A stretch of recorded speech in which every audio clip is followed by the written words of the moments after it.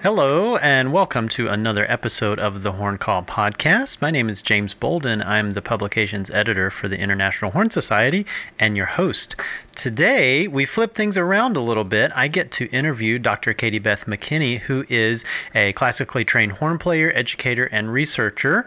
She has her own podcast called Represent and a whole project based around underrepresented composers. She is a really fascinating person to talk to. We had a wonderful time talking about all different kinds of things related to horn playing and teaching, career stuff, kind of big picture things, where to get started if you're looking for diverse composer resources, and all kinds of great information for teachers and students. So without further delay, here's my conversation with Caiti Beth McKinney.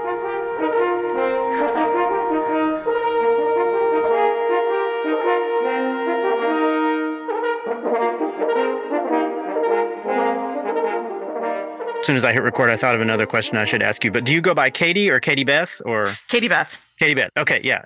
Well, thanks so much for speaking with me today. I'm really excited to talk to you. Do you want to give us kind of the thumbnail sketch, as I was mentioning earlier, for anybody who might not know who you are? Just give us a brief how you got where you are, what you're doing, the various activities that you're involved with. I would imagine most people might know you through your Represent project and the podcast. But maybe fill in some of those details for us, please. Sure. I am a horn player, obviously, and that is kind of how the whole thing got started. I did my master's at Indiana University and then came down to Miami to do my doctorate.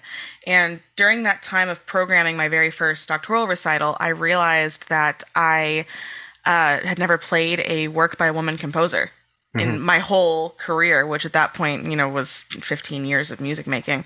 And I'll circle back around to how I got into music because that's a fun story. Sure. So I started collecting works on an Excel spreadsheet that I was interested in playing, and then word got around my horn studio that I had this document, and my friend Natalie was like, "Hey, can you send me that?" And it went on from there, and she was like, "You need to publish this," and here we are. So that's kind of my thing. I'm a horn player who loves to research and to write and to teach, and so I have a horn studio down here in Miami where I work with students third grade, which is crazy, through I've got a couple university level students. And I write articles and things of that nature. So I got into music because my mom's a musician, and Okay. she's a violist who will forever be disappointed that I did not choose a string instrument to stick with. It's the same voice, though, in the orchestra. I mean, it's the alto voice. So, yeah. Exactly. She feels like at least I didn't choose, because a violist. At least I didn't choose like the soprano violin equivalent. I Right, could have gone exactly. trumpet or flute. Sorry, friends, but So, and she started me on violin when I was itty bitty, and I hated it. And went to went to cello, which I loved. I loved the cello, but I did not want to carry it around for the rest of my life, which I stand by that decision. So I went back to violin, still hated it. We tried piano, and for some reason, my left hand, which is funny because that's our valve hand, will not operate independently of my right hand. It's like I will do a chord, and that is the most I can commit to. So piano didn't work out either. And my band director in 6th grade, right when we were doing the instrument petting zoo, I guess it was 5th grade, was like, "Well, what do you want to play?" And I was like, "I want to try the clarinet." Could not make a sound on a reed. Not a single sound. Couldn't even squeak. Nothing. So he started putting brass instruments in my hand, and we tried trumpet and trombone, and I could get some sounds out. And I was like, the trombone looks kind of goofy. It's not my vibe. So he put a horn on, in my hands, and was like, "Okay, I want you to play these notes. Do this, fingering combination." And first notes that came out were G, A, B, C, and they just popped right out, and we're like, Oh, "Okay, wow. you're going to be a horn player." So That's really cool. It was a neat little kismet moment. Yeah, for sure. Yeah, and you're a pretty busy freelancer down there in the Miami area. Yes, I play with the Palm Beach Symphony, Florida Grand Opera, Venice Symphony, a few other places down here. Sometimes the Boca Symphonia. That's the thing about freelancing is you're with everybody and everywhere, and just try to keep yourself as busy as possible. But yeah, is that a pretty good environment down there for freelancing? It's an interesting environment. It's a right to work state, so there's not a lot of union protections. There's not a lot of there's some union work, but it's mostly on your own. So you have to be very aware of your relationship with contractors, your relationships with the conductors, and your section. Because I mean, it's a small world, music. So the moment something goes awry, everybody knows. So. Absolutely. Yeah. Yeah. Well, Mhm. great. Well, yeah, thanks for doing that. And so one question I enjoy asking people is, so, you started on horn and it sounded like you got off to a good start, and I assume you started taking private lessons at some point along the way. At what point was it like, okay, this is what I want to do for my career? Was there a light bulb moment, or was it a series of moments that led you to that decision? It was absolutely a series of moments. Because I was a rebellious middle schooler, like many of us were, I was dead set on not going into music for a long time. Because my whole family, I come from generations of music teachers. My Mm-hmm. two of my grandmothers, my aunt, another aunt, yeah, it goes way, way, way back. So I was like, I'm not gonna be a music person. I'm gonna go do something else. So I took ag classes in high school. Mm-hmm. So to become a veterinarian, I set my pants on fire learning how to weld during high school. It was a whole thing. So it was a great time, and I got to be a junior in high school, and I was really starting to do well in the all-state circuit in Texas, and really enjoying myself. And I said, well, I really do like this. Mm-hmm. Maybe I'll try and give it a test. So I wound up double majoring in undergrad with history. I was like, I'll have a backup in Mm-hmm. case I choose to not do something else. And yeah, I don't regret double majoring because I can write a really mean paper. It was very handy for when I got to my dissertation. Mm-hmm. But it definitely spread my attentions a little thinner than maybe they could have been, because I was also working 3 jobs and in marching band and doing all that jazz that you have to do to put yourself through school. Mm-hmm. And actually, I wasn't in jazz, so I shouldn't use that one. But all that marching band. But yeah, so it really was a series of events, and it was applying for master's programs and getting into Indiana, where I Mm-hmm. was like, okay, maybe I've got a shot. And it almost felt like every time I would take 2 steps forward, there was 1 step back. I studied with Dale Clevenger while I was at Indiana, and this is such a painful story, but I'm going to say it anyways. One of his methods for motivating students was to say something kind of cutting and see if it kicked your butt into gear. Mm-hmm. And because I'd worked so hard in my undergrad, I kind of backtracked in my master's and was like, I'm going to have fun and goof off a little bit too much. Mm-hmm. And that lasted all of a semester before I regretted it immediately. But anyway, so one day he looked at me and in his Tennessee accent, Sure. Dale, goes, it's okay if you only ever play in a community band.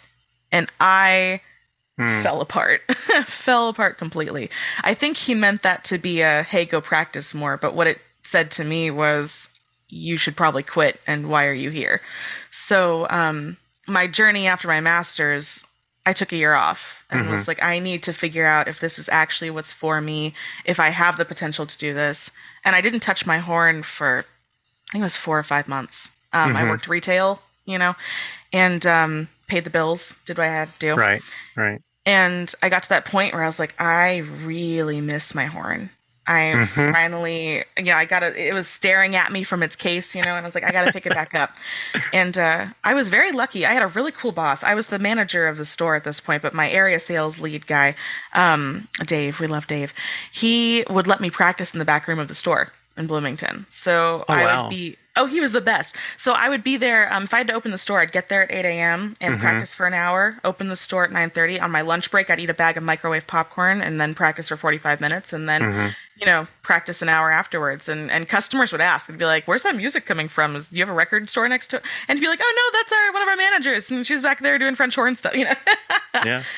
So, Yeah. Isn't that a yeah, funny serious compulsion moments. we have that, this hunk of metal is what does it for us? But no, I completely sympathize with that. I have heard stories of, people who were like real estate agents to pay the bills, and then they would practice in the open houses before anybody got there. So they have this huge space with nobody in it, and they can just practice for a couple of hours before people start showing up. Oh, So I love it. That's way better than practicing in my little, apartment office. So if I I had a have whole house, it'd be practiced in great. everything from my car to like a walk-in closet to, that would be a Oh, really yeah. cool Instagram. I'm sure that already exists, and most of that stuff already exists, but that would be a really cool Instagram story, is like people share their most, weird or unconventional practice spaces? Oh, yeah, I practiced on a sailboat once. Oh, wow, that's cool. My grandparents had a sailboat on Lake Ontario up in New York, and we did a 2-week sailing trip right out of my undergrad. And I was like, I'm not gonna not take my horn, so I played in the middle of Lake Ontario. It was. I think I only tried it once. After that, I was like, this is too hard. The boat's rocking. It's wild, but it was fun.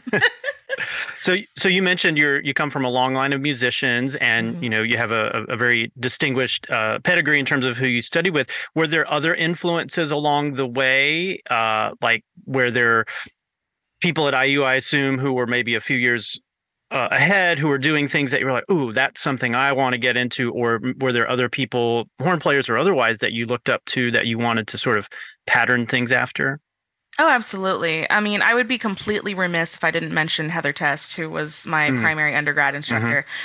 She is so cool, first of And all, this as is a at human being. Texas This is Christian University, yeah, TCU. TCU. Yep. Go Frogs. So she does everything. Opera, orchestra, chamber music. She plays with Polyphonic Spree. She was one of the first people I saw who was making a living by not just being one thing. Hmm. And I say that, and my mom was the same way. She does violin, viola, bluegrass, fiddle, the whole 9 yards. But Hmm. from a horn perspective, Heather is just like finger in every pie kind of thing. Hmm. And that's how I realized that's what I want my career to be. I'm not a strictly orchestral person. I love chamber music. I love solo repertoire. I love stuff that's weird. I got to record for Bad Bunny this year. You Oh, know, that's like cool. yeah, like doing all this. You know, I played with the Who last year. It's like the doing the pop side of it is really really Hmm. fun too. And so she was a big influence on what I pictured my career looking like going forward. Hmm. I also was really into film music. That's kind of what clinched the horn for me as opposed to trying another instrument. Uh-huh. Lord of the Rings was a big one for me. That was like foundational moment. Yep. And then also this weird recording that I picked up from our local bookstore in Kerrville, Texas, that probably no one's ever heard of, called Hastings. It is defunct now. And I got a recording of water music. And for Ah, some okay. reason, that was like another aha horn record. I don't know why it was water music. Now I don't want to listen to it anymore because I've listened ad nauseum at this point.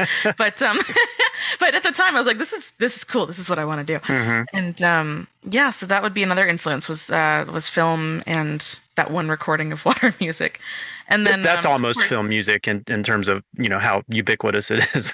oh, absolutely. And of course, I studied with Rick Todd for my doctorate, and Hmm. so he's got that big LA film history, and that I knew that was going to be something I was interested in. And he's really mad at me because I traded in my Con 8D for Oh, not a Con, but it's fine. We can do what well, we not gotta do. everybody out there is playing 8Ds necessarily all the time either. I mean that's been the case for a long time. I mean, they play what they need to play to get the job done, from what I It's true. understand. Well, and if we all had the magic horn that he has sitting in his office, which has been doctored, and I think it was, I'm going to get this wrong. He's going to hear this and get mad at me, but I think it was Vince's horn, Vince DeRosa. Ah, And okay, because he's got like 20 something horns in his office sure. at any given moment, and they're all these Jack Cave's horn, and he's got, Uh-huh. I think he's got Gunther Schuler's Alex Descant or something, and he's got Oh, all kinds wow. of crazy stuff. Yeah, Okay. they're all on his website, actually. I put them up there. But so he's got the Magic Con 8D, and that one is like the easiest horn to play I've ever played in my life. Wow. Beautiful. So if all of them played that way, I'd probably still play on one. But Sure, sure. Well, when I what was just that like, if you not. don't mind me asking? What was that like studying with him? I imagine by that point, you're beyond just sort of basics and fundamentals, although sometimes that happens at the doctoral level. But what were lessons like with Rick Todd? I was really lucky. He let me kind of steer, for the most part, steer where I wanted to go. Hmm. So we did actually do the very first thing he does in almost everybody's lessons is you do the first Coproche etude with all on the F side of the horn. Hey, like Kendall It's Betts. a nice. Yeah. Oh yes, it is absolutely a really nice wake up call if your F side is not as developed as it should be. So we did do a lot of fundamentals because I had gotten so much musical education from Dale, but Hmm. my technique was suffering. So that was the first year, was kind of revamping all that. But after that, he let me. That was when I really started getting into the women composed works, and he let me just go. Hmm. I would bring in music he'd never heard of before, and we just worked on it, and he was like, okay, cool. And then, I'd bring in like the Brahms Horn Trio, which he has endless thoughts about. And so we struck a nice balance. But he is very much a proponent of making sure every part of your playing is as efficient as possible. So we spent a lot of time working on support and focusing on how you use your air, strength versus speed kind of stuff. And he's got a fun video series that I'm in back when I was playing much worse than I am now. And people can still go and watch it, and you can hear me do a really bad version of Till Oil and Spiegel because it was purposefully bad. The point was to make as many mistakes. Right. But I sit there and I'm like, I hope people don't think that's how I play. It's fine. But so is it on YouTube? Or it's on, I think it's on Podaya. You can go and you purchase a subscription, and he does promos and stuff got like it. that. Kind of like Denise's little series she's got and stuff like that. But yeah, so you can go find those and get a little taste of what it's like to study with Rick. He's a hoot and a half, as we say in Texas. Well, no, there's certainly lots of great players coming out of Miami, and lots of great research too. Kind of on my end, I'm like, okay, what dissertations are out there and who's doing research on what, and lots of good stuff from there. So that's really good to hear. Tell me how the project, you mentioned, your interest in it, but lots of people have lots of ideas about things, and it's rare sometimes that these ideas become as successful a project and a podcast and articles and things like you've got. How did all that come to be? Oh, it was another series of funny circumstances. Like I said earlier, I really just was doing it for my own research and something I was interested in. And I am really, really lucky that while I was at Frost, I had this little circle of people who were so supportive. Natalie, I mentioned, my friend Melanie is a bassoonist from Panama, and she's doing all this really, really cool stuff. If anybody's interested in bassoon things, Melanie Ferrabone, go look her up. And, my friend Amber is another horn player. They were all like, all of these things that you're doing, other people are going to be interested in. It's not just you. And because, it's very easy to say, oh, I think this thing is cool, but, nobody else is talking about this. So why, why would I do anything with it? And this was, it all started before COVID and before Black Lives Matter. And it was really percolating for those years prior to that. But it was hitting the pandemic that I was like, I've got this time. I might as well put this out there and see kind of, who else is interested. And I immediately got really, really great feedback. I saw traffic to my website increase by, I think it was 132% that very first couple of months. And I went, oh, other people care about this too. We should keep going. So now I'd made the database. It was actually very simple to put together, more simple than I thought. It's in a Google Sheets, and I have it hooked up to my website, and it makes an auto table for me with a plugin. It was nice and simple on the tech end. But I was like, where can I take this next? And I was like, well, the whole point is to bring people to music they wouldn't normally look for or normally know. So what's the next thing I can do to keep amplifying people's voices? And I was like, well, literally that's a podcast. It's the best way to hear people's voices is through their voices. So I started talking to composer friends of mine, and I was like, if I approached you to do this, would you be interested? And they were like, oh yeah, that sounds great. And as I've learned, composers love talking about their music, with very few exceptions. It's a good way to get them going. So this has been a lot of fun. I've gotten to meet super cool people. Everybody I've spoken to has just been the kindest, most interesting people. Like they're amazing. And some of them have been horn players. Some of them have been completely not. My very first guest was Michelle Stevelton at FSU. And she was so supportive and was like, I think this is a great idea. She's like, I can't believe you consider me a composer. And I'm like, you've got music that you've written, therefore you are a composer. So that was fun to kind of, help her hear that label applied to herself. That was fun. But yeah, and so now it's still expanding, and I, like you mentioned, I write articles for the Horn Society newsletter, and they're just little features, a couple paragraphs on composers as well. And I try to use that space to focus on composers that I can't have on the pod. Maybe they're deceased or they're not interested in being interviewed. One composer I'm going to feature initially agreed to do the podcast and then found out there's a scam going around. So people should be aware of this. There's a scam going around where people are stealing voices from podcasts and using them in AI stuff. And so she got really nervous and was like, I don't really want to put my voice out there. I'm like, that's fair. But so I called my mom that day and I was like, hey, Mom, if anyone calls asking for gift cards using my voice, it's not me. That is scary. Yeah, that's so scary. Yeah. Yeah, PSA. But basically, to actually answer your question, it's all just been like kind of willpower and forcing things out even when it's exhausting and using all my spare time because I care about it so much. And that's how this all kept going, was just making it happen. And I'm giving myself more credit than I feel like I deserve, because it's not like it's just been me. It's been my team of support people. But it's just been taking an idea and saying, hey, does this sound cool? And if one person says yes, I'm like, okay, I'm going to do it. So that's really how it's been moving along. Yeah, a lot of this business, and it is, whatever you might think of it. I mean, it is a business in a lot of ways, higher ed or freelancing or podcasting or whatever. A lot of it is just sticking to it. And, of course, the way things turn out might not be the initial concept you had. I mean, sometimes you have to change directions along the way. But yeah, the people that are successful are quite often those that just are kind of stubborn about it and just keep plowing ahead no matter what.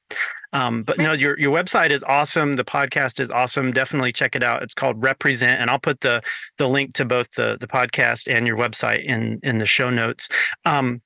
So I want to turn, I guess let's get a little more detailed now. So let's say I'm a student or a teacher, what have you, and I'm like, okay, I'm turned on to this now. I realize that for many, many generations, there's been so many great composers who just don't get their fair due. For whatever reason, they're overshadowed by those in the historical canon, whatever. But I'm interested now. I want to get into new repertoire. What are some good places to start? Because I get overwhelmed easily. Like I'm one of those people that, like when I was a kid in school, first day of class, they're like, oh, you're going to have a project due at the end of the semester. And I start freaking out about it that day. I'm like, oh, I have to finish it now so I can turn it in.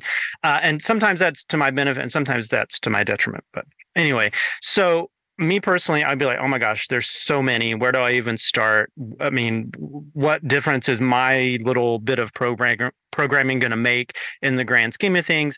What would be some good advice for performers or teachers, students? Where can they start? And what would be some good works that you might recommend to just kind of get people in the door, so to speak?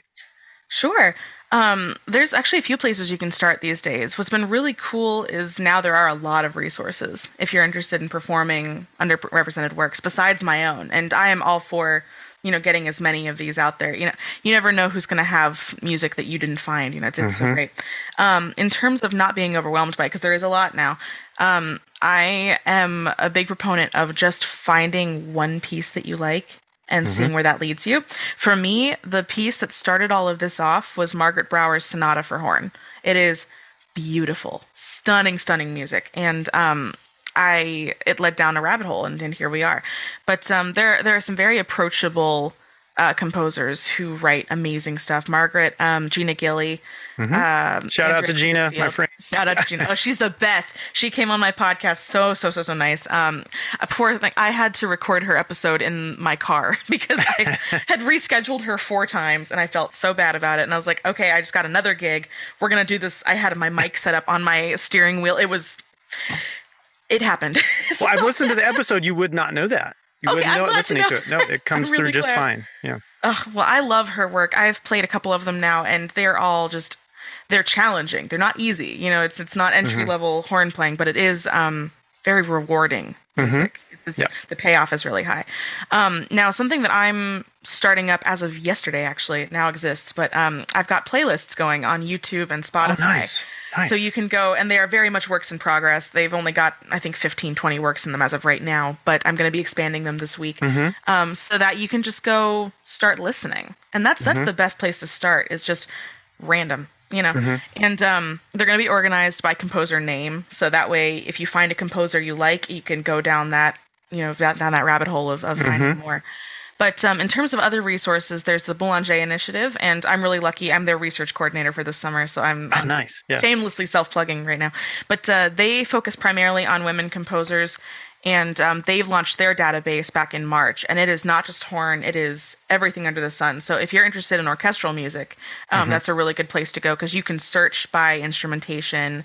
You can search. There's a whole bunch of fields, and they're always expanding. I can confirm we're always expanding. I have, I think, 40 works that I have to go review and get put into the database in the next Oh, couple okay. days. But so there's lots of things happening right now, and is they're really doing really really cool stuff. And then there's Diversify the Stand with Ashley Killam is the head of that, and she's another amazing human being on this planet. And they do some really really cool stuff. Like they just put out a series of music books that are for younger students, and they're written by Black composers. And I think it's Black and other underrepresented. No, I can't remember, but sorry, Ashley. But We'll put the link in the notes. It'll be fine. yeah, thank you. It'll be perfect. And so they're doing amazing things. I know there's an Instagram account that just started up that's focusing on tuba and euphonium repertoire. Okay. I think I can't remember. Oh, you know what? I just pulled it up, but you can edit this part out as I look for it. But No problem. they are called TEM Resource, Tuba Euphonium Music Resource, and they're very on the new side, but that's going to be a cool thing.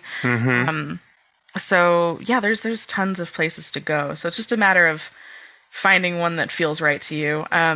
I organized mine by genre so that it would hopefully be a little less overwhelming. So if you're looking for an unaccompanied horn solo, you can go into that page, and there's I think only 40 something works, which is still a lot. But it's less than looking at a whole giant list of everything. Oh, and of course we have to mention Lynn Folk Baird's page as well. She's one of my inspirational sources. So that's a whole nother website we can plug here. So there's endless places to go find music if you want. Yeah, and sometimes it's just fun to get on YouTube or Spotify or whatever your preferred streaming place is, and just kind of, like you said, look for a genre like woodwind quintet or whatever, and then kind of just find things, and then you kind of start with like, okay, where is it published? Where do I get the music and that sort of thing? What was it was from your article in the newsletter. It was the sextet for wind quintet and piano. Louise Farranc. Yes, yeah, we ended up programming it this spring because I'd never heard of the piece, and I remember seeing your article and listened to it, and the recording was just dynamite, and it's a cool piece. Cool. Yeah, thank you for that, by the way. No, that's amazing. I mean, one of the things about doing all of this is I don't always hear success stories. It's very insular. So I know people are coming to the website and looking at it because I can see the analytics on my site, but I never find out what's been programmed or who it's been impacted. And so it's really nice to hear that, something happened, because of what I do. That's really, really cool. And it's a beautiful piece. Really, really cool stuff. It's amazing. It's like, late romantic kind of stuff and really, really well written. The horn part is really playable. So it's for anybody that's interested in wind quintet with piano. We paired it with the Poulenc sextet of course. on a program. So it was kind of nice to have those on there. But, she has a nonet as well that the Frost faculty performed. Oh, cool. Maybe a couple years ago. And that's another really cool piece. And I really like her music. I've been having so much fun expanding my own musical tastes with all this research. I was looking at an album yesterday I was helping build out the Spotify playlist that was all very avant-garde. and I'm working on letting myself be more open to that style right now. And so that's been really fun byproduct of this is like, okay, can I find something enjoyable in something that maybe I wouldn't have gone and listened to on my own? And that's been a lot of fun as well. Yeah, and I mean, as an undergrad, I thought, and this is going to sound, it's good for one, it's going to date me because I'm old. But when I was an undergrad, I was like, Hindemus Sonata, it sounds way too modern. I mean, I'm not that old, but I was not into that stuff. I wanted to do Strauss and Mozart and that very typical uninformed undergraduate kind of thing. I think students today are a lot more hip to that because there's so many more resources and there's people like you making sure that it gets the recognition that it does. And it wasn't until I went to grad school and, kind of ended up at a place that, University of Wisconsin-Madison, there was a lot of new music going on, and it was very well done, for one. That makes a difference in new music. If it's not presented very well, it doesn't do itself any favors. You have to have good performers and dedicated performers. So it's like, okay, I was in from from that moment on. And so to anybody who's got a little bit of anxiety or hesitancy about new music, just go for it, Yeah. And it's like anything. There will be some that maybe aren't so great, but I think it certainly is outweighed by those that are worth the time, for sure. Well, and this isn't the 60s and 80s anymore, where all new music, and that's a huge, horrible generalization, but like the bulk of new music was very mathematical and very, not easy listening. There's new music now is anything and everything. You've got people writing gorgeous, melodic, romantic stuff, and then you've got the crazy, wild, fun, exciting technique stuff. So, being scared of the term new music is, it's a challenge we have to overcome. And it's funny you mentioned Hindemith, because I still don't like any of the Hindemith stuff. So all apologies to Hindemith Estate. I know. Sorry. Yeah, it's Hindemith and Schumann. They just, the Adagio and Allegro. I've said this on several podcasts now. Adagio and Allegro, if I could never hear it again, play it again, that'd be fine. Sorry, Schumann. Oh, gosh. But there's so much good music out there, and it's just finding what you like. And that's the beauty, I think, of the world we live in now, is where our careers are entirely our own. There is no one way to be a horn player, and there's no correct way to be a horn player. And I don't think you could have said the same, 50, 60 years ago. There was the path, and if you didn't follow the path, that was it. And now, if you want to just go record solo works for horn in your bedroom and put them on TikTok, you can, and you should. Like, I think it's so cool. So, I'm all for people just finding what speaks to them. Yeah, for sure. And I mean, I was in school. Let's see, it's been a while, more than 1 decade, more than 2 decades. So when I was an undergrad, my take on things is that, and I had this really kind of weird idea. I thought to get a college teaching job, you had to have held a full-time orchestral position. And thinking back on that, I'm like, that was insane. That's insane to think that the only people who are qualified to be college horn teachers are those that have held full-time orchestral playing jobs. And I was like, oh my gosh. And that's just how naive I was. And, of course, along the way, people like Lynn, she was a few years ahead of me at UW, and still is an awesome player, doing so many things, chamber music, orchestral. But she got that job at Western Michigan University, where she still is now.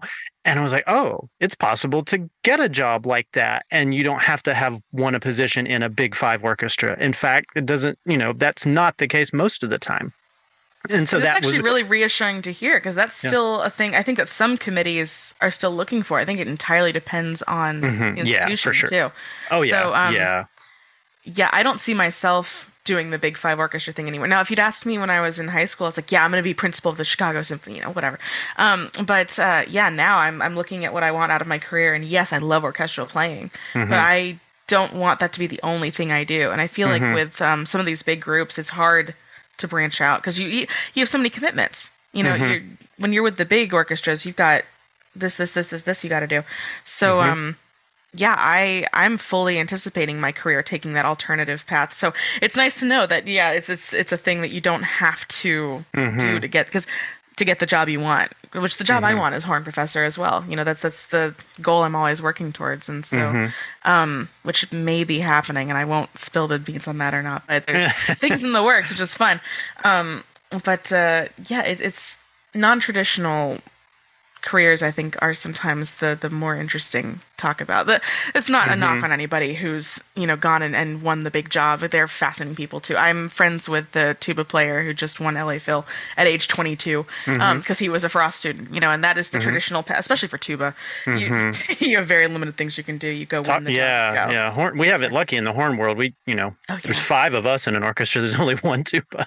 I don't know how they do it. My partner's a tuba player, and we went to the Baltimore sublist audition a month ago, and there were 40-something tuba players there for a sublist audition. Holy cow! We're very lucky. Yeah. Well, and as you said, there are certain institutions. I'm not going to name any names because there's no point. But there are certain institutions where it's like, okay, you look at the people currently on their faculty, it's like, well, they probably want a person who's done X, Y, and Z. Yeah, you kind of have to read the room a little bit. But for a lot of college teaching positions these days, the assumption is that, yeah, you're going to be qualified in your subject area, but what else can you do? What else have you done to distinguish yourself? Because it's rare the jobs that you get to only do the one thing that you want to do Yes. to the exclusion of everything else. And I mean, all of my big role models career wise have been great players and teachers, obviously, but they've also done other things. They've been composers, they've been authors, they've had websites, they've done, all these different things.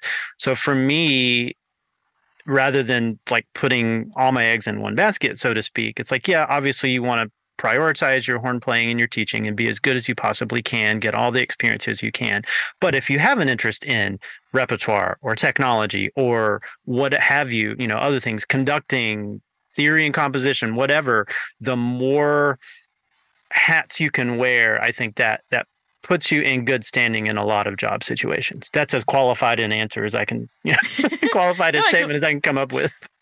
I completely agree. And I tell all of my students and all my friends this. You have to find what makes you unique. In a world of hundreds of thousands of amazing musicians, what separates you from somebody else? Everybody can hopefully play their C major scale beautifully, right? So what's going to make you stand out from somebody else? And like for me, I wanted to make sure I had as many skill sets in my tool belt as possible. So like my advice is always cultivate your administrative skills.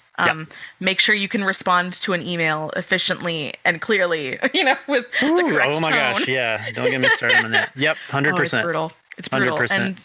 And figuring out how to organize yourself is a skill, and you can market that skill set, to a lot of music organizations these days I'm finding are looking for people who are both musicians and administrators, because you get a lot of people in positions of power who are one or the other. And if you're too artistic, then there's no practicality. And if you're too practical, then you lose the artistry. And there's a space for all of the above, but somebody who can do both is going to be incredibly marketable. So, yeah, 100%. And yeah, I agree with that completely. And I also, it's like sometimes we put creativity in a box, which seems like an oxymoron, but sometimes people think, well, you can only be creative if you do this in music. It's like, no, having a podcast is really creative. It's creative in a different way. Arranging rather than composing original works is creative in a certain way. Actually being organized, lots of people have creative ways to organize. So that would be the other thing. Because personally, I identified myself pretty early on as like a hard worker, but then maybe I didn't think of myself as the most creative person. And that was something I kind of internalized for a long time, rightly or wrongly.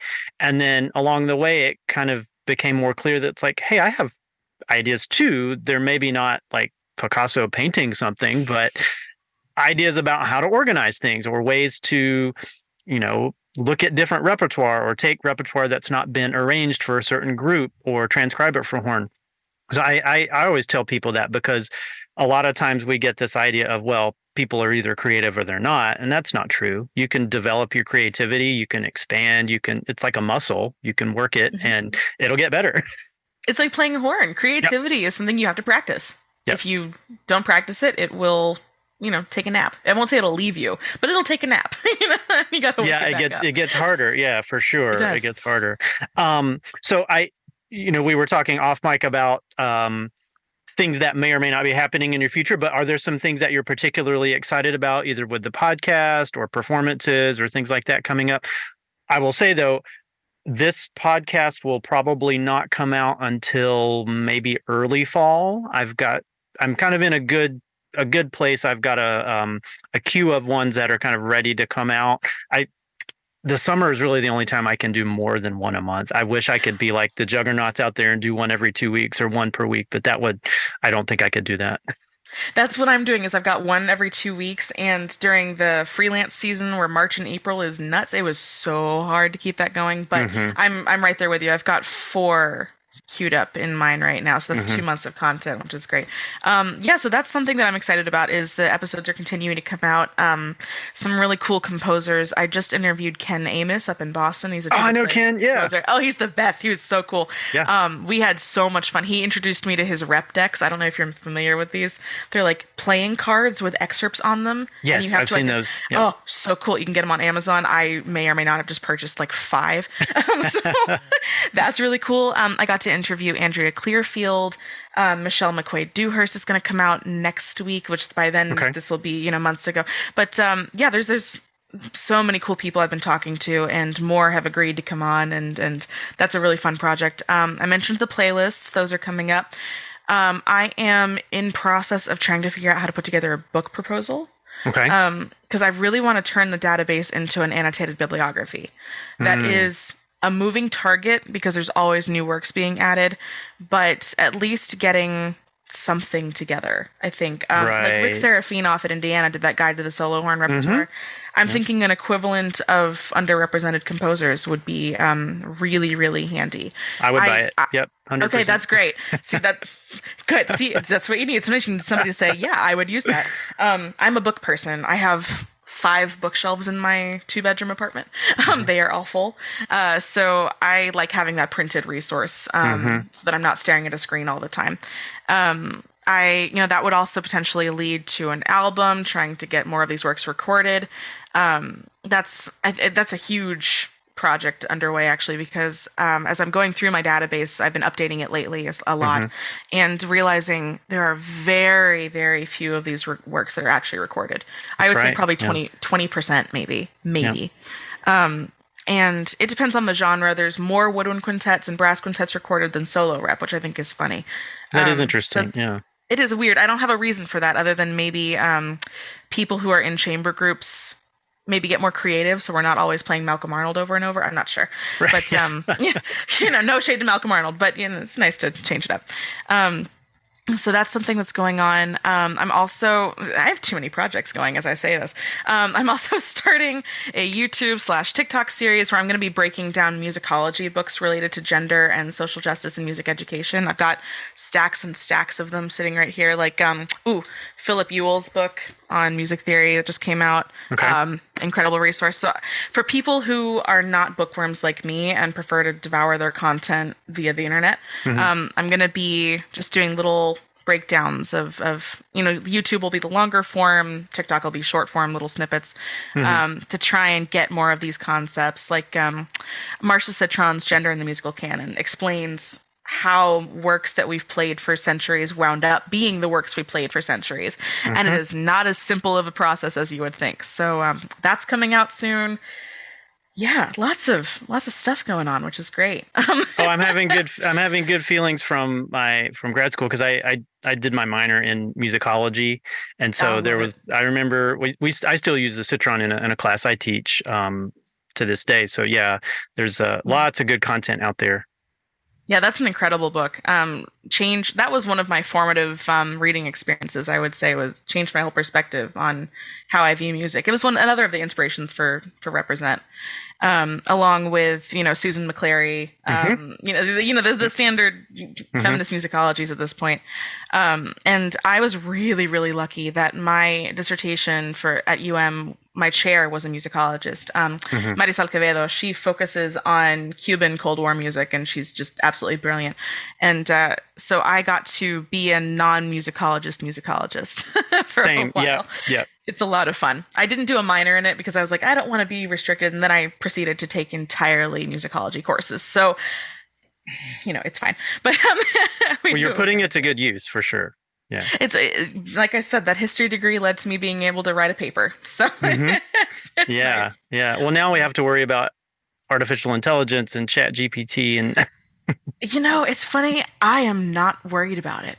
Maybe I should be. I'm worried about the ramifications of misinformation for sure, but I'm not worried about it replacing us. There's something that I think too many people value that are the actual human spark.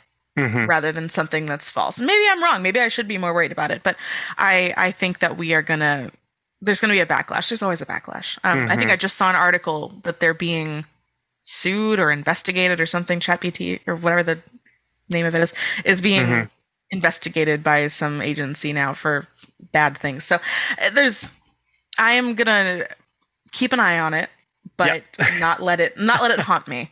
That's where I'm at with the AI stuff. It's so obvious that it can't formulate a real new thought. It's just regurgitating things that have been fed into it. Yeah, so, we've done some exercises in my music history class at the undergraduate level. I kind of feel like, well, they're going to figure out that it exists one way or another. Just like there's always been, places that will write an undergraduate research paper for you for a fee. So I kind of see it in the sense of like this. It's not necessarily a brand new thing. It's the capacity for plagiarism and unoriginal content has always been out there. I think we can probably use it as a tool and kind of leverage it. I've heard of some really creative ways of like using it in class, and then the students are comfortable using it for the right reasons and using it ethically. It's kind of like a calculator or something. The calculator is never going away. We still need to know our multiplication tables and that sort of thing. But do we? No. Yeah, if it can make your life a little easier in some respects, then I don't necessarily see it as a problem. Used ethically, I've heard of people using it as writing prompts to say, okay, here's an argument this thing made, take it apart and tell us why it's flawed, and I think that's a valid use of that kind of tool. But it's just another tool, really. So there's definitely the dark side to that, and I had a big conversation with my parents the other day. I was like, hey, you can't trust everything you read on Facebook. We've got to have a conversation about this. But it's just, you don't have to share every random article that's out there. It's fun times to be a human being right now. Well, Caiti, Beth, thanks so much for taking time out of your schedule to chat with me today. This has been an awesome conversation. Oh, I appreciate you having me. Like I said off mic, it's weird being on the other end of it. So it's kind of fun to take off my interviewer hat and put on the interviewee one. Well, this has been great, and thank you again. Thanks so much. Take care.